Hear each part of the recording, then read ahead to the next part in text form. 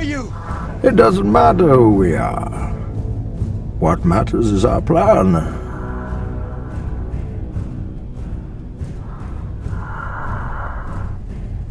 No one cared who I was till I put on the mask. If I pull that off, will you die? It would be extremely painful. You're a big guy. For you. People are always saying about the talk, and I talk, and I talk, and I talk, but guess fucking what? I back it up! I back it up! That means it's time to roll, baby. You've got nothing going on between your ears, buddy. Hey, John, do you think I'm just gonna sit there and let you kill me, John? I mean, really? I think I could beat every girl in my division with one hand. That guy's such a dick. I mean, you show your true colors after a fight. That fucking guy comes up to me. You know who you are, huh? I don't have much left to say other than you have seen nothing yet. Hope to God you come ready. Hi, I'm Michael Morgan and welcome to this week's episode of The Wocast. Joining me as always is Kairos Bodley and the Walrus of MMA, Chisanga Malata. How you doing, fellas? I'm very well, Mike. How are you? I'm still marveling at the fact that you're managing to alpha male this podcast by your deep voice. Hence the reason why you're the Walrus of MMA, just like Barry White. Man, that is a deep voice. I got it from my father, I would assume, through genetics. I don't know. But How about yourself, Kairos? What's happening? I'm doing very well. I just woke up from a very lovely nap. Oh, okay. Wow. I can definitely 100% clarify you don't have children. Naps, what's that?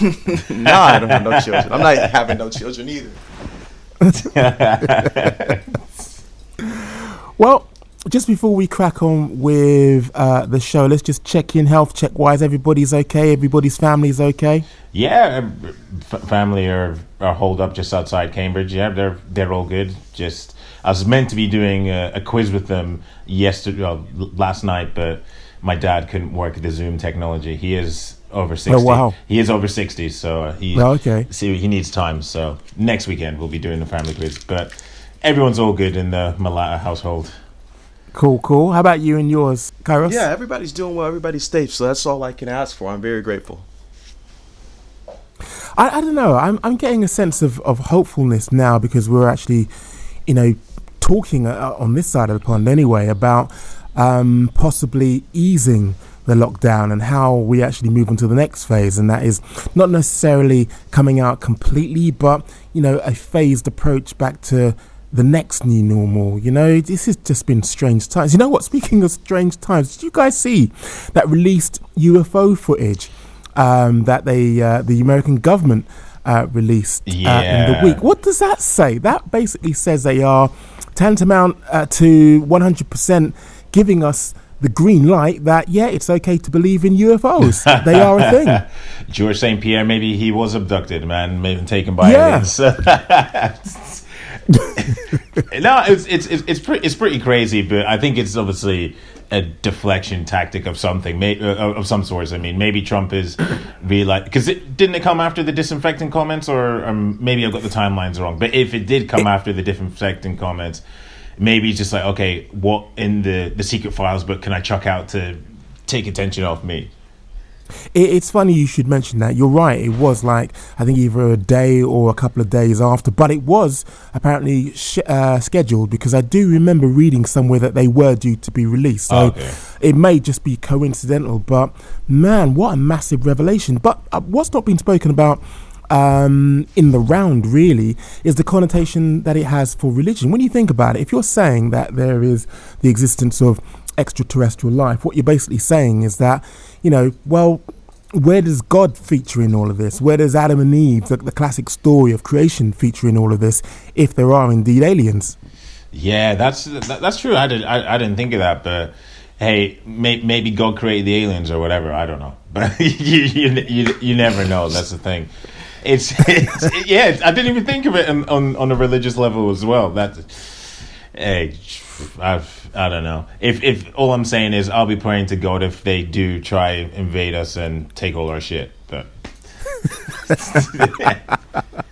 yeah, we aren't that important. Anyway. I don't know how I segue out of that, but the thing I would say is what I'm going to bring to the table this week which shouldn't be alien to a lot of you out there. See what I did there? Yeah, that was clever. I like that. Anyway. I'll give you that. That was bars.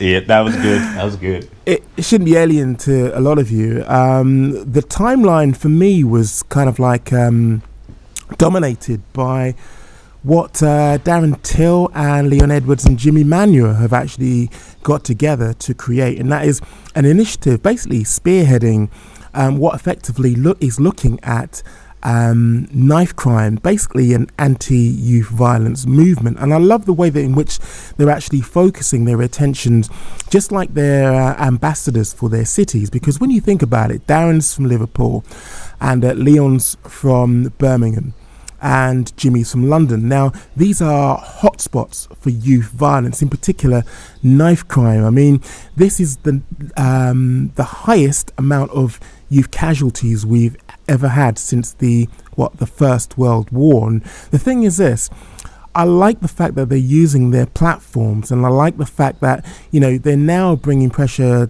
on those people who can actually make an active difference. And it does seem to be snowballing, because what started off as a conversation behind doors between Darren and between Leon and between Jimmy is now growing into a social movement for change. And I'm really hoping that, you know, with the added momentum that people are actually adding to it, people are saying, you know, how can I get involved? How can I help?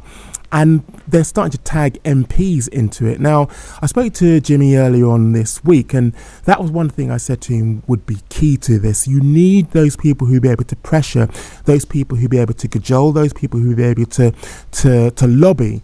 Mm-hmm. Those who will be able to affect change and effectively put resources behind this, because essentially what we're talking about here is mentorship. What we're talking about here is a way of actually stewarding, a way of actually shepherding, a way of actually ensuring that the youth have not necessarily a distraction, a diversion, but something to focus on, which is backed by positive mentorship. Now, I think the general direction of travel on this is, you know, mixing a little bit of MMA and mentorship, but basically sports in general. And I like the direction of travel, as I mentioned, because it does seem to be gathering some steam. I'm sure you guys couldn't have failed to notice that, you know, the timeline, especially today, it being Sunday, has been awash with, you know, people's opinions and people wanting to help and people basically, you know, well, looking to amplify the messages that these three are actually trying to get out there. Yeah, I think it's, well, first off, obviously Jimmy Manuel is a prominent figure in London in the fight community, and I was very happy to see that he reached out to the younger, more prominent British UFC fighters, those two being Darren Till and Leon, because both of them have had experience with knife crime. Obviously, Darren, I think he was stabbed twice in the back in a nightclub altercation, I think 2012. And I remember hearing recently with Leon Edwards, he was saying that 4 out of, I think, of his 6 close friends are now in prison for murder because of knife crime in Birmingham. Which was crazy. But I'm a massive fan of this initiative. As you well know, Mike, knife crime in, I think, just maybe the last 5 years has just skyrocketed. I don't know what the catalyst for this has been. I know for a while the mantra in the street has been, if somebody does something to me, I've got to one-up them. But now it just seems that people are just stabbing people for no reason in the UK. And I think there was a story, I think it was what Jimmy tweeted about, like 2 young kids. I think a child maybe as young as 3 years old was stabbed by somebody. Wow. Correct me if I'm wrong on the exact age, but it was a very young child. And just the issue is one that the government don't want to tackle, and they say, oh yeah, if people are going to carry a knife, they'll get mandatory sentences or whatever, but that's not being implemented. And even if you do that, you're not tackling the root cause, which is social and economic depravity in certain areas, which for me, I'm not a conspiracy theorist, but I think the governments and certain aspects of the government profit from certain areas being, let's say, deprived of amenities or whatever, whether that be better teaching, youth clubs, and initiatives like the ones that Darren, Jimmy, and Leon's name escaped me there for a second, are trying to set up. And I think it's a positive it's a positive thing. So it is a positive thing that three prominent figures in our sport are trying to highlight this issue, which I think is obviously taken a back step in comparison in light of the coronavirus outbreak. But I'm like, as I said to Darren, and as I said to Leon, and as I said to Jimmy, I want to contribute as much as I can, and I hope that others, not just in the mixed martial arts community, but others in general, can, and particularly in terms of mentorship. I've already, started the ball rolling from my perspective on how I can help, and that I've reached out to MPs that I know, media personalities that I know, and prominent journalists, and asking them, the best way forward. I mean, I was having a very short conversation with Akala, who, as you know, is very up on youth violence and has solutions and ways in which we should actually tackle it. And one thing which is kind of clear, and again, I kind of like fed this back to Jimmy, what we need, or what's needed, is a strategy so that you can actually put it in a form of a document, so that that's your mantra, that's what you're speaking to, and that's what unpacks what you are actually trying to get off the ground. Because at the moment it does seem to be and worthwhile words, but nothing seems to be in a written form, which, as you'll know yourself, Chisanga, in order to actually influence people of any standing, you do need to leave them with something that they can take away, digest,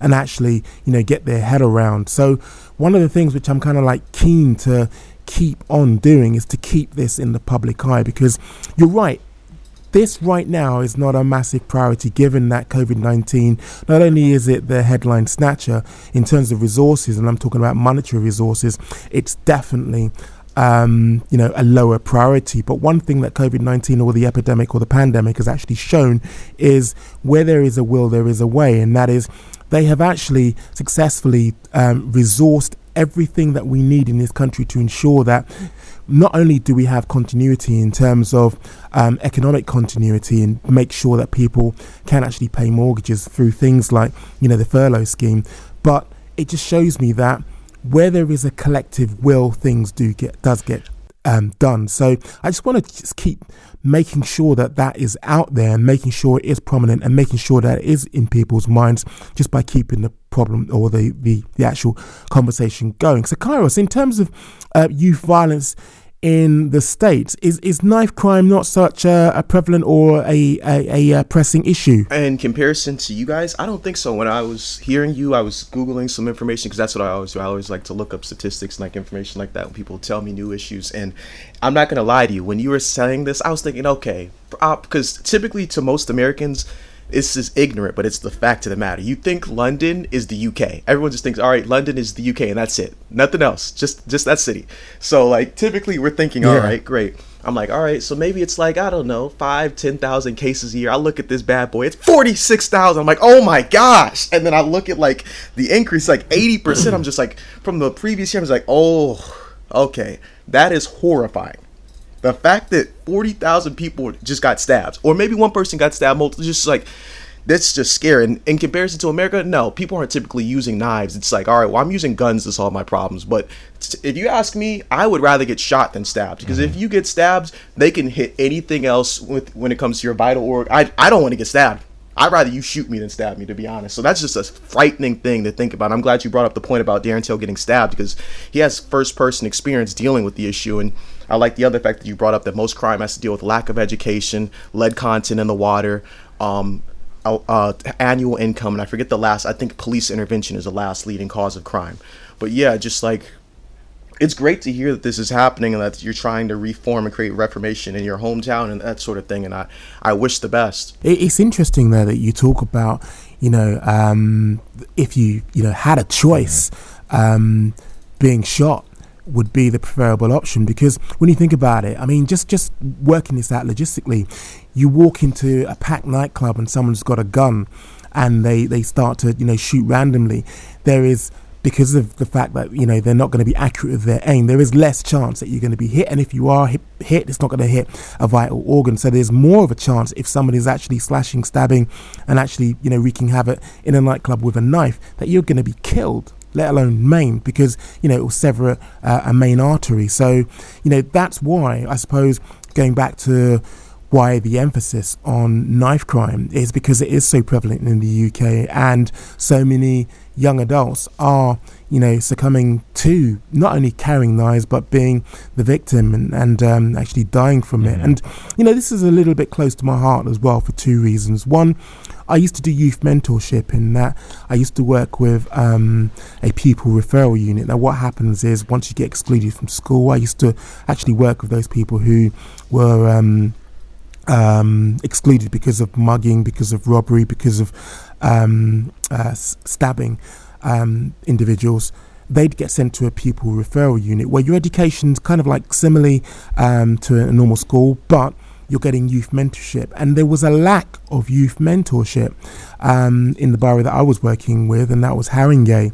And it's one of those things which is a recurring theme, and that is, it's because, I'm not saying this is the only reason, but where you have a reference point which is not your friends, which is not somebody in the same boat as you doing the same dumbness that you're doing, you do have a point of reference which is positive, and that's where mentorship, I think, really does succeed. And hence the reason why this kind of piqued my interest, because mentorship does seem to be at the heart of it. Plus, I suppose the final thing to say, having two young boys, one's 10 and the other's 13, I really do fear for the future. Especially, I'm in a place where in East London, knife crime is just as serious as it would be in any other part of the UK. So, I really do wish them well with that. And as I say, I'm going to keep hammering the whole message, not just behind the scenes, but using my platform to do that as well. No, I completely agree. And being a young person from an ethnic minority background in London, this, regardless of if you've experienced knife crime firsthand, this is a pressing issue, because unfortunately most of these stabbings are happening in particular in the black community. Oh, 100%. 100%. What's next, guys? Right, guys, as you know, by this time next week we'll be talking about some fights. Believe it or not, I can't believe it that we'll be talking. I'm still just waiting for my phone to go off at like 4 a.m. in the morning, ESPN saying, the fight's off or something. I'm just waiting for that to happen. Don't put that out there, man. I'm actually I'm touching my chest of drawers, which is wood, as I'm saying that. So don't worry. Like I'm touching wood that's not happening. But obviously, the big talking point going into this is about the COVID-19 testing situation. Will fighters be tested? Will their coaches and their cornermen and indeed any of their family members are coming? Well, any family corner members or whatever, because obviously you won't have family members coming because this is a behind closed doors event. Sorry.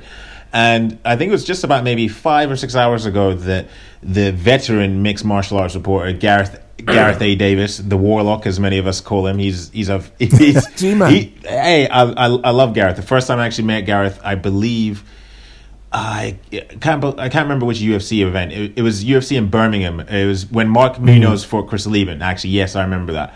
And I think that was my first UFC event I attended. I was very drunk, and then I saw Gareth, and I was like, one day I'm gonna be like you. And I generally did. He doesn't remember this.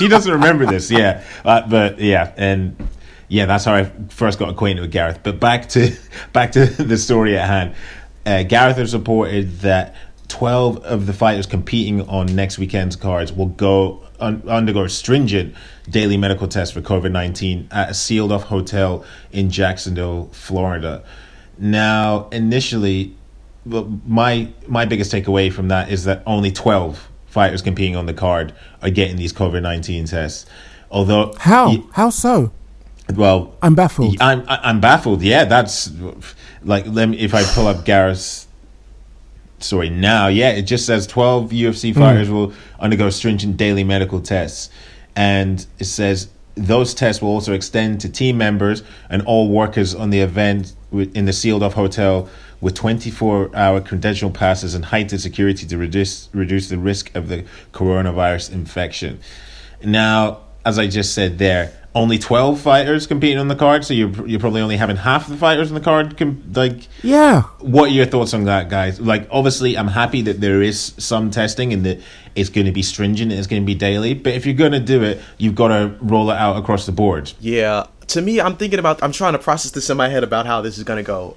I'm just thinking of a person trying to cast as wide of a net as they possibly can, trying to catch everything. But the fact of the matter is, a lot of things are going to fall through the cracks. And I'm hoping for the best. I'm not going to sit here and be a pessimist and say, oh, people are going to get sick. Somebody's going to. But I want to be realistic here. It's going to be a very tall order to ensure no one is infected, no one's competing sick. And it also is a tall order, like we were talking about last week, of talking about anti-doping. And it's a question. It's a topic people don't want to talk about with this. And I guarantee you, not too many people are going to bring up this question. But how have these people been drug tested for doping during this time? USADA said they're doing the best they can. And to me, that seems like they're doing absolutely nothing. And it's not their fault. They don't want to go to people's doors collecting urine and blood samples. They don't want to have to do this during this pandemic. But that's the way the sport is. I'm going to be realistic here. I think we're going to see a lot of people with larger heads and larger bodies coming in from these events that are popping up. There are going to be a lot of people who have miraculous changes in their careers, and you're going to see some resurgences. I'm not going to say any names. I'll let you decide what's happening. Uberim next week, bro. No, next week. The week before. The week after, sorry. Oh, God. It's happening. Hey, I mean, if ever there was a time for you to try use some performance enhancing drugs that has a fast, a low afterlife, I don't know what the exact terminology is, or it releases out your system quickly. Now's the time to do it. So, oh goodness, not that I'm encouraging this. Like this man wants to cheat. I am. I am a pride aficionado, you know. Just so, but yeah. It's my worry about sorry, Michael, all of this is my worry about all of this is we're going to get to him later, but Trent Reinsmith did a very insightful interview with an epidemiologist earlier this week. It was Dr. Zachary Binney.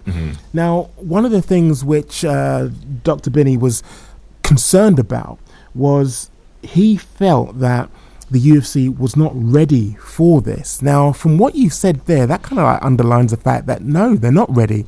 What is the point of having testing if only 12 people on that card is getting tested? Not only that, these people would have flown to that venue.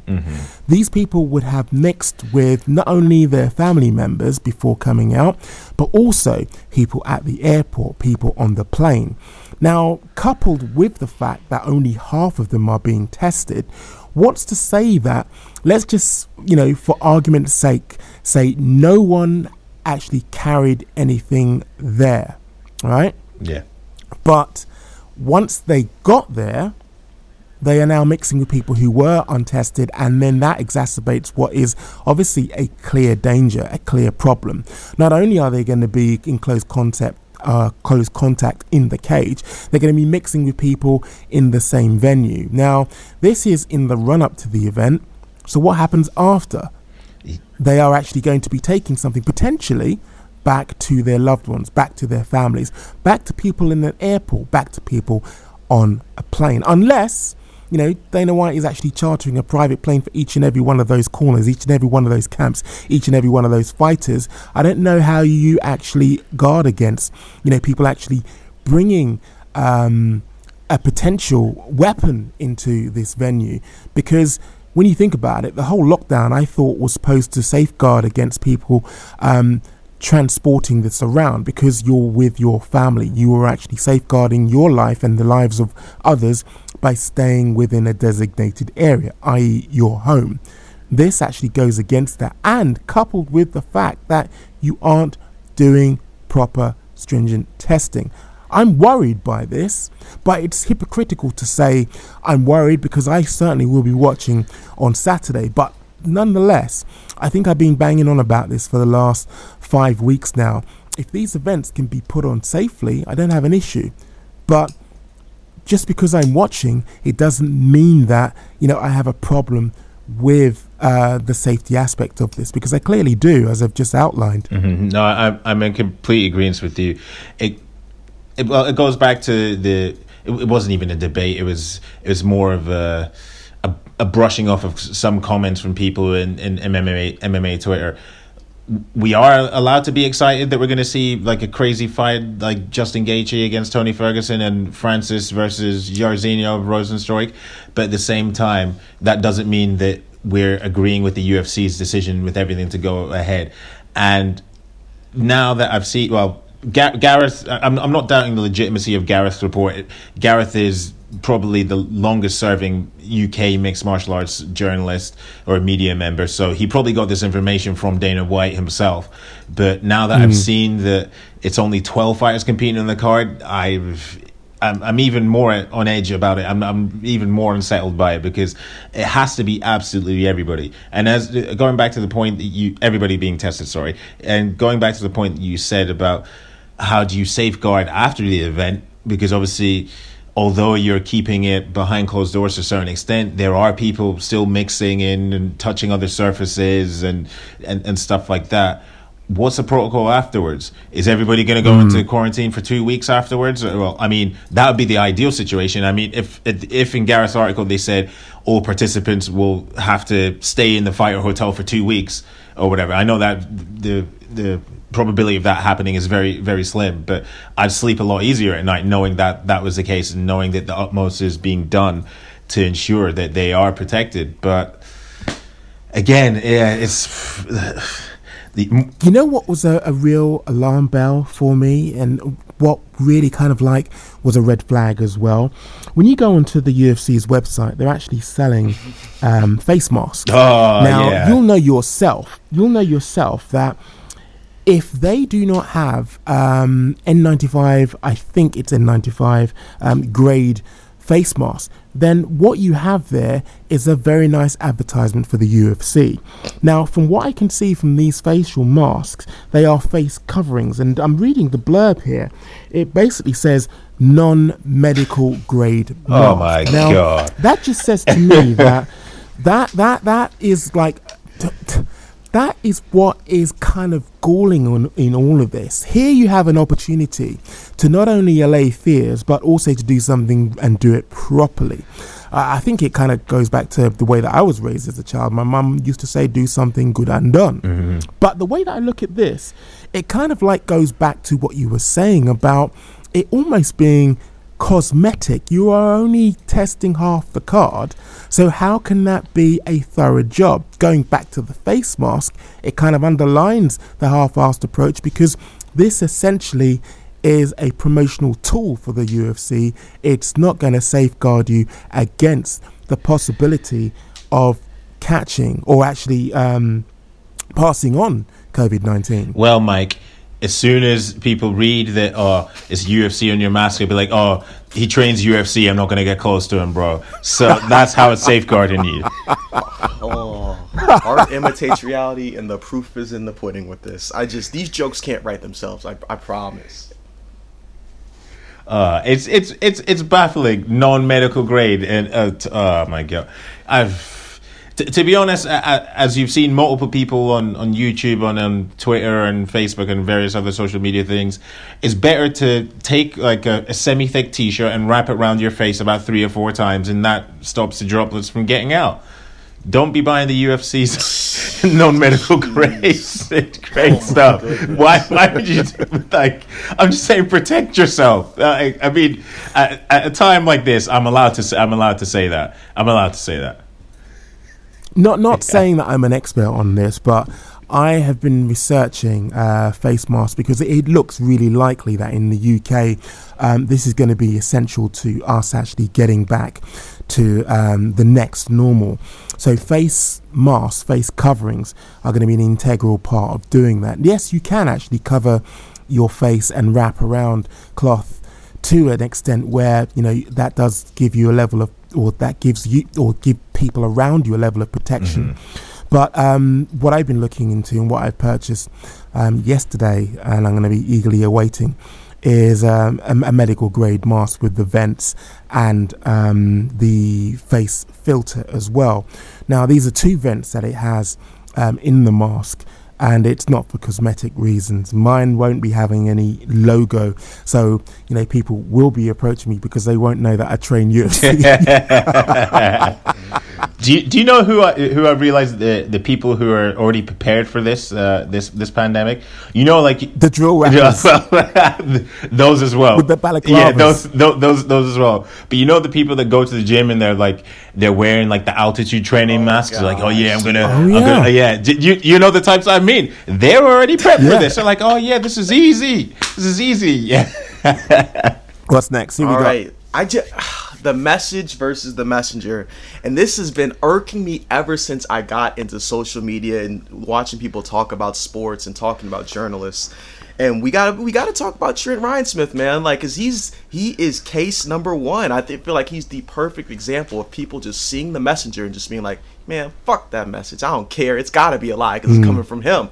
And I'm glad you brought up the article about him talking about to the epidemiologist about us not being ready, because the second he tweeted about that article, I immediately went to go read. I was like, I'm gonna read this whole thing and I'm gonna see how many people based off of the comments actually read the article. And every single person commenting was like, this guy hates the UFC, he doesn't want to see stuff, he wants to have the event canceled. As if a person of the media has the power to cancel an event, not the national or federal government or ESPN or Disney. It's mind-boggling that the best way the people can, like, the best ammunition people use against you is just their distaste and dislike for you. It's not actually your words that you put out there. This man just put out the obvious that perhaps having a sporting event during a worldwide pandemic at this stage is not beneficial because we are not prepared. And every single person was just like, well, did he interview 10 epidemiologists? Did he ask other people? You know how they say with the dentist commercials, 9 out of 10 dentists agree he could be the one. I'm just like, oh my gosh, you people amaze me. That irks me so much. And those people will be saying the Robert Downey Jr. to you, what do you mean, you people? Oh my goodness. I'm going to keep saying you people because who it applies to knows it applies to them. So you people need help. The thing that irked me about that article was the fact that people didn't read it, because if they had, they'd know the majority of that was actually the words and the thoughts and the sentiments of Dr. Binney. Now, the thing that really irked me even more was in the comments. I mean, basically people were just telling Trent just to shut up, and I'm thinking to myself, but hold on, these aren't his words, people. Plus, underpinning all of this is coming from an epidemiologist. Basically, the sentiment was this could possibly lead to a larger outbreak. Now, the thing is, I really do think you've hit the nail on the head in that messages and messengers. I think that, people, for their own safety, not just in the MMA sphere, but just in life in general, basically might need to just take a few deep breaths and, objectively look at things and actually take in information as opposed to, well, I see a name attached to it and I ain't buying it. No, I'm in complete agreement with that point of view. There is the opposite end of the spectrum where people will say they'll see news tweeted out and then they'll see, let's for instance use Ariel Helwani as an example. They'll see Ariel's tweet and they'll be like, okay, this news is legit or whatever. But as you say, like I didn't initially read the story. I just clicked the comments on the tweet from Bloody Elbow and oh my gosh, did they go after Trent? And again, like, it just goes back to the fact, I don't know if it's just pure laziness now, like from this human generation, because we consume so much information that we just flick through stuff and then we automatically attribute the headline, even though it's in quotes, to the scribe. But yeah, it truly baffles me that people just don't read full stories, and in particular that in this instance that they confused the epidemiologist quotes with Trent. It's just baffling. I don't want to say it's a problem solely attributable to the mixed martial arts community, but a lot of times I think it is to a certain extent. I'm not trying to call our fan base dumb. Do not come at me and say that I'm calling people dumb or whatever. I am. Hey, I like to give people credit, but I think it might just be down to pure laziness and people just don't click on stories or whatever. And I think that's an issue that print online journalism is having to deal with, because a lot of people now, they like to take in their news via audio or via video, and it's just humans in general are just getting lazy now. So I think that could be something to do with it as well. And I think, well, they probably also saw the at Trent Ryan Smith at the end of the tweet, at the end of the quotes, and then they just thought, right, we're going in. I'm not even going to read this. I'm just going to leave a boneheaded comment. Yeah, and to piggyback off of what you said, it's definitely in all topics and all facets of life, because the average person isn't reading. The average person isn't reading for understanding. They're reading to form an argument and respond to what you say. And a great point about this is typically, like, when people talk about UK rap and American rap, a lot of people typically have this preconceived notion about UK rap because they've heard one or two songs and they just form a blanket statement about it and then just go along with the handles of, oh, it's trash, da da da da da. But yet there's a whole bunch of artists in rap who piggyback and steal flows from UK artists. And I'll give you an example. There's this man, it's off the top of my head, I think his name's like Low-Key, but he said something along the lines of, like, irrelevant how eloquent the rhetoric is. And that it's important. You got a UK rapper who could talk about an analogy of the sky not really being blue because of the reflection of the ocean. So truly, we've been blinded by what we see, and we don't really know what reality is. But you have surface level people who might see that and be like, "Man, that's whack." But let J. Cole say that, and they'd be like, yeah, "Man, that is the most that is the most beautiful verbiage I've ever seen.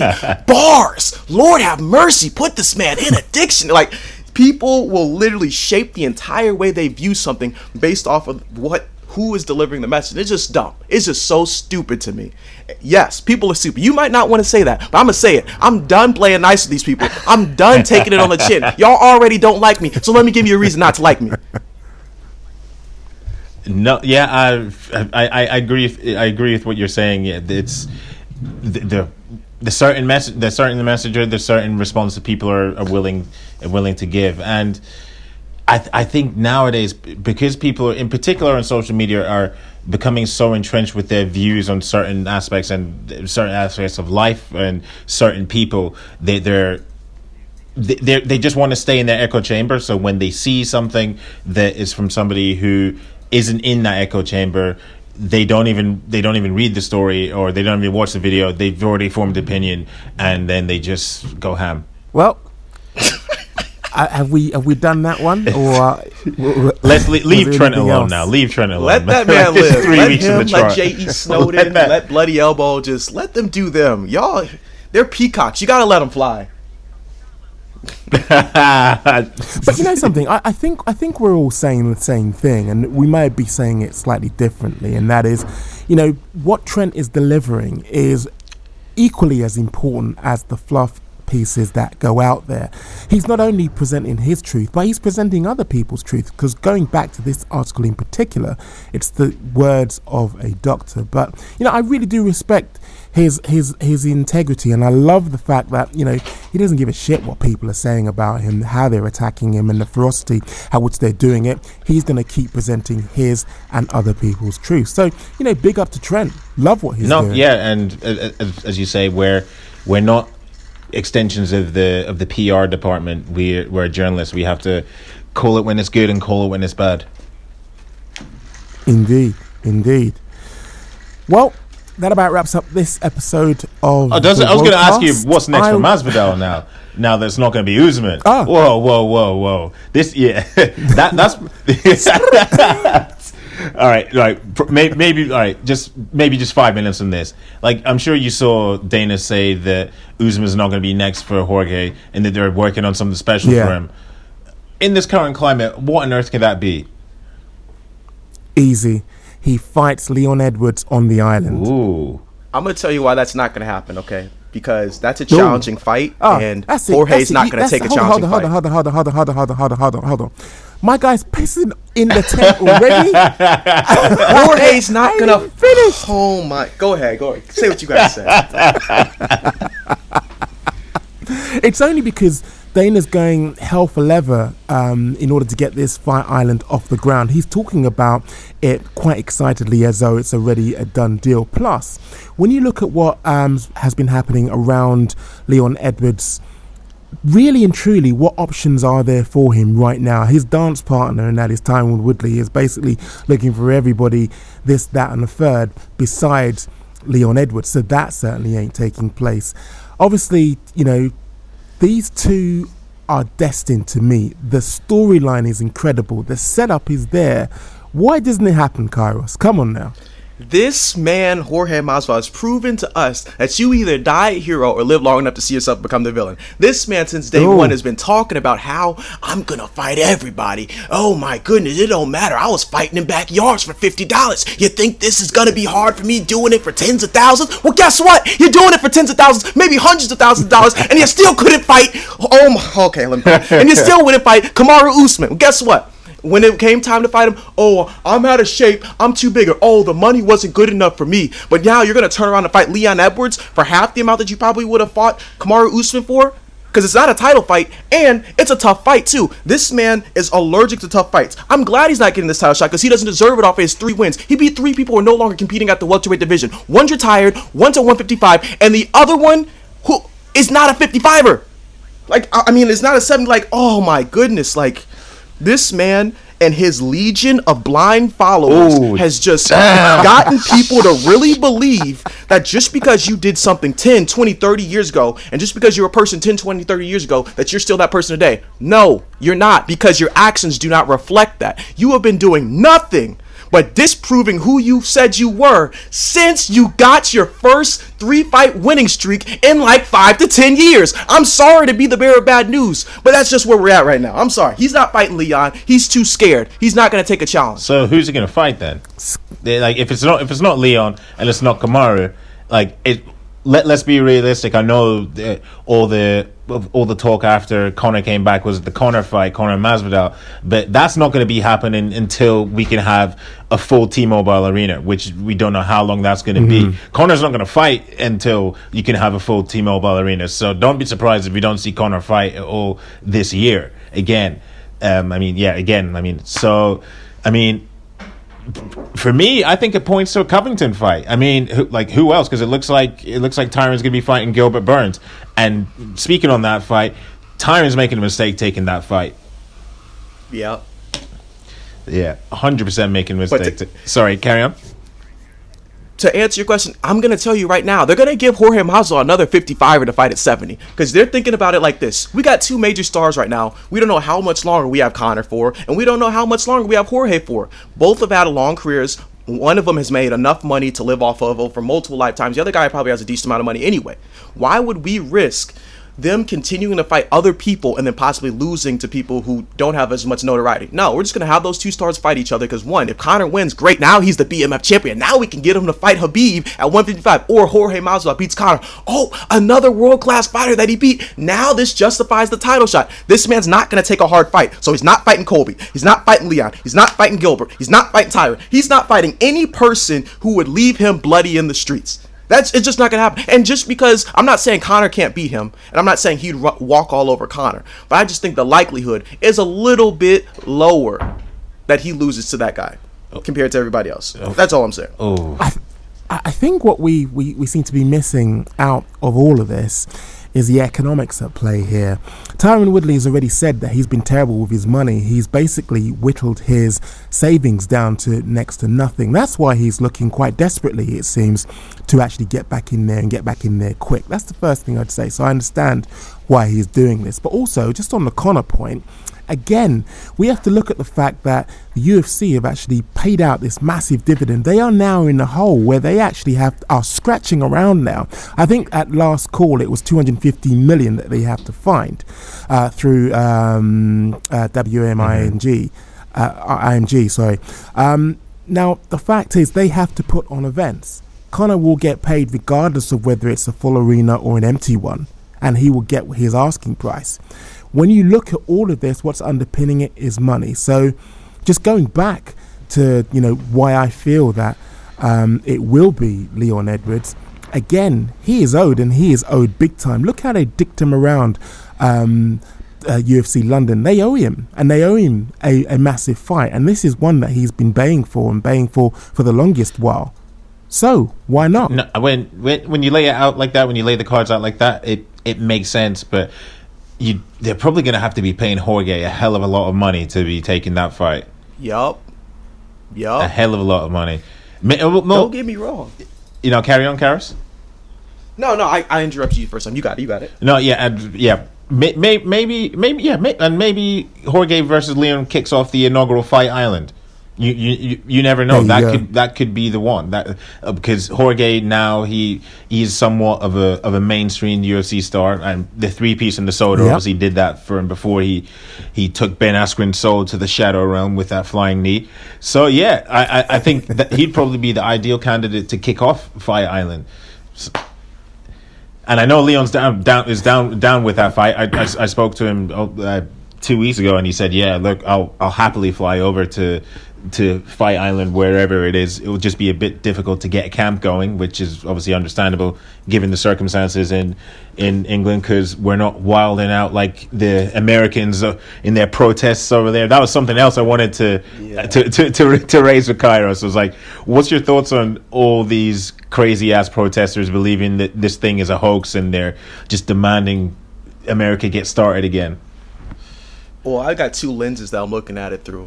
The first lens is, I thought Blue Lives Matter. Y'all were in the police's face disrespecting them, spewing stuff in their faces, but I guess Blue Lives don't matter unless you're killing black people. But anyway, the other lens I'm looking at it is this way. I just thought I'd throw that one out there. The other lens that I wanted to say is that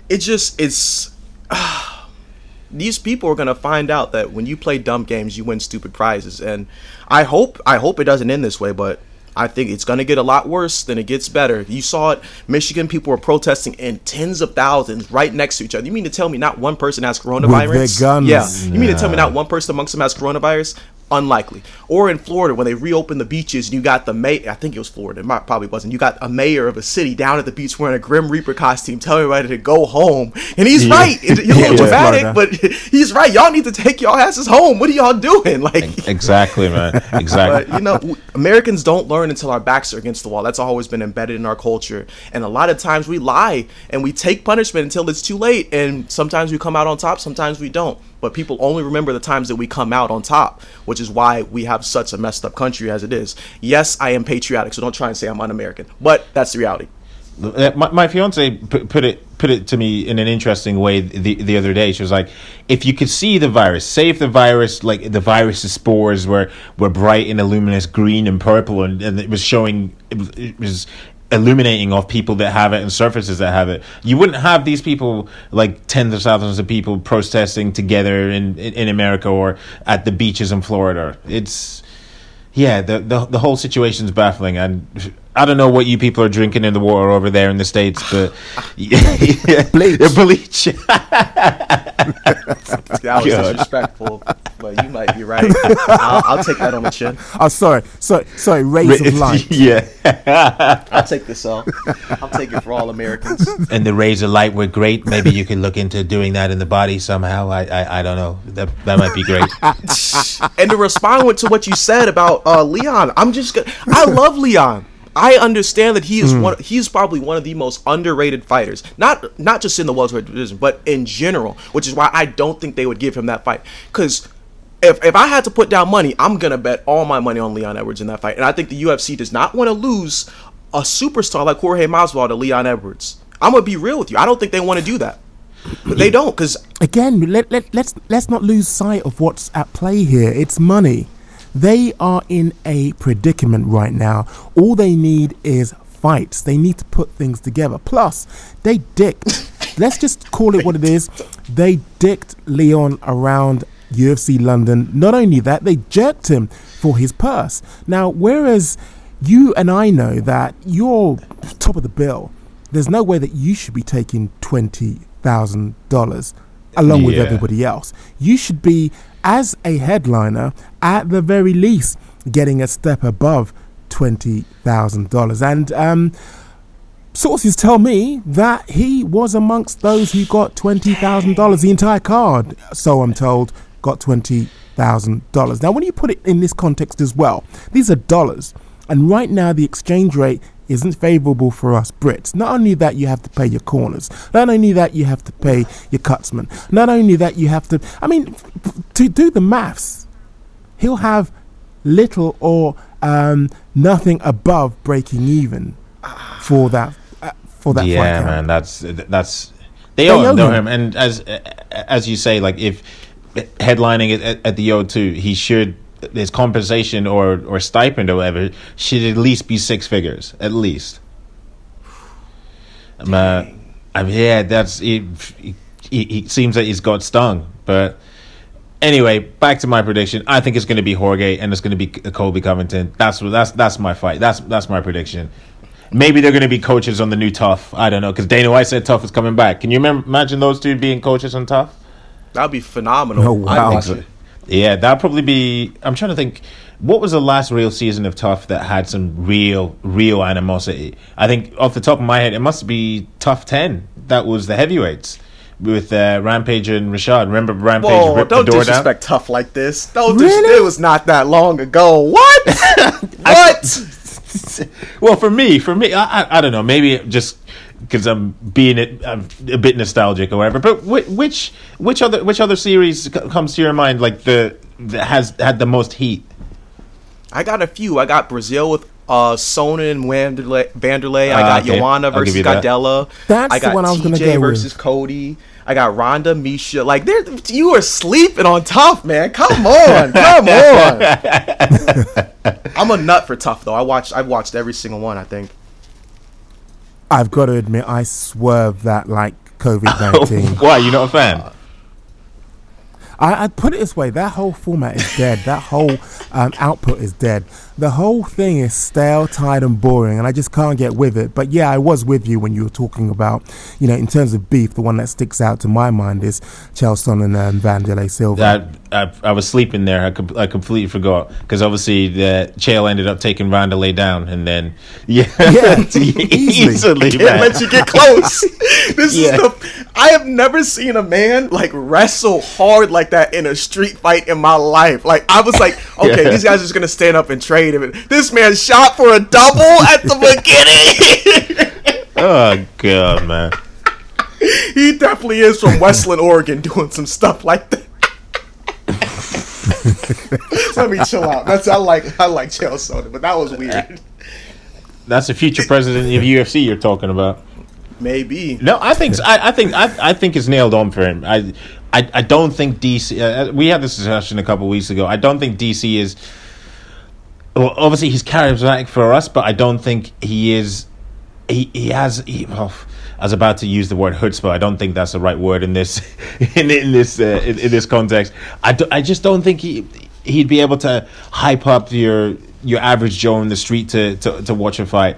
And as Kyra, Sonnen will. And as Kyra said, DC will give John Jones some crazy hella-ass matchups, matching him up against Ngannou.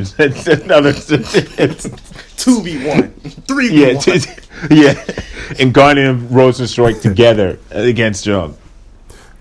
But bringing us back full circle, there's no way that Dana is going anyway anytime soon, because he's done his job and he's done it with gusto. I mean, look, we've got not one set of fight cards, but two after this coming Saturday. So that about wraps up this week's episode of the Wocast. And first of all, I just wanted to say thank you again, gentlemen, for joining me as ever. The normal discourse normally spills over onto Twitter, so if you want to speak to us to negotiate a lot of the points that we spoke about on this week's Wocast, you can contact me via Twitter at MikeWoTV. How about you, gents? I'm at Chisanga_Malata. As I say every week, I fire shots, so come at me.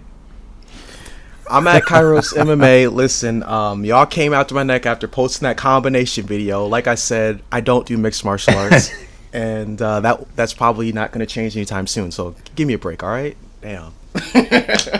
How can people get in touch with you? On Twitter at Kairos MMA. Don't hit me up on Instagram. That's my personal life. I don't like doing that.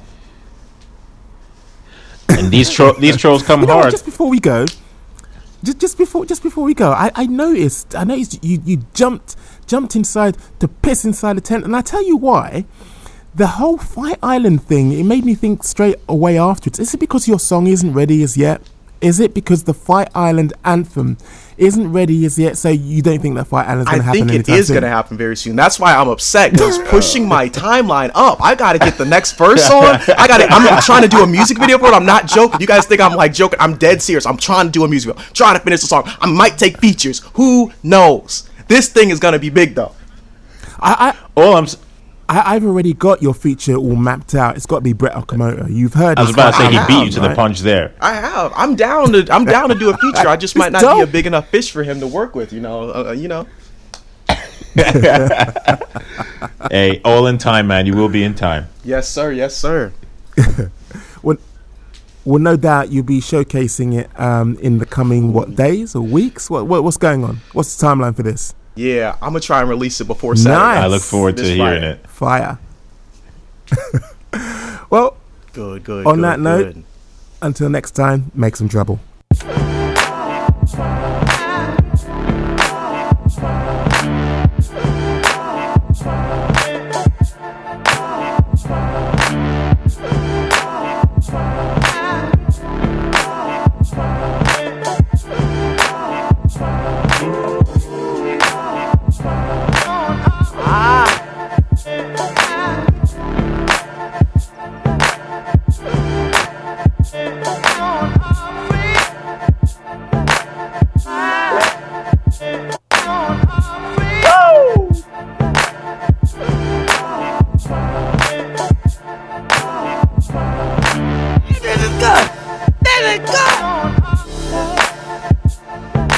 Turn that noise down, damn it!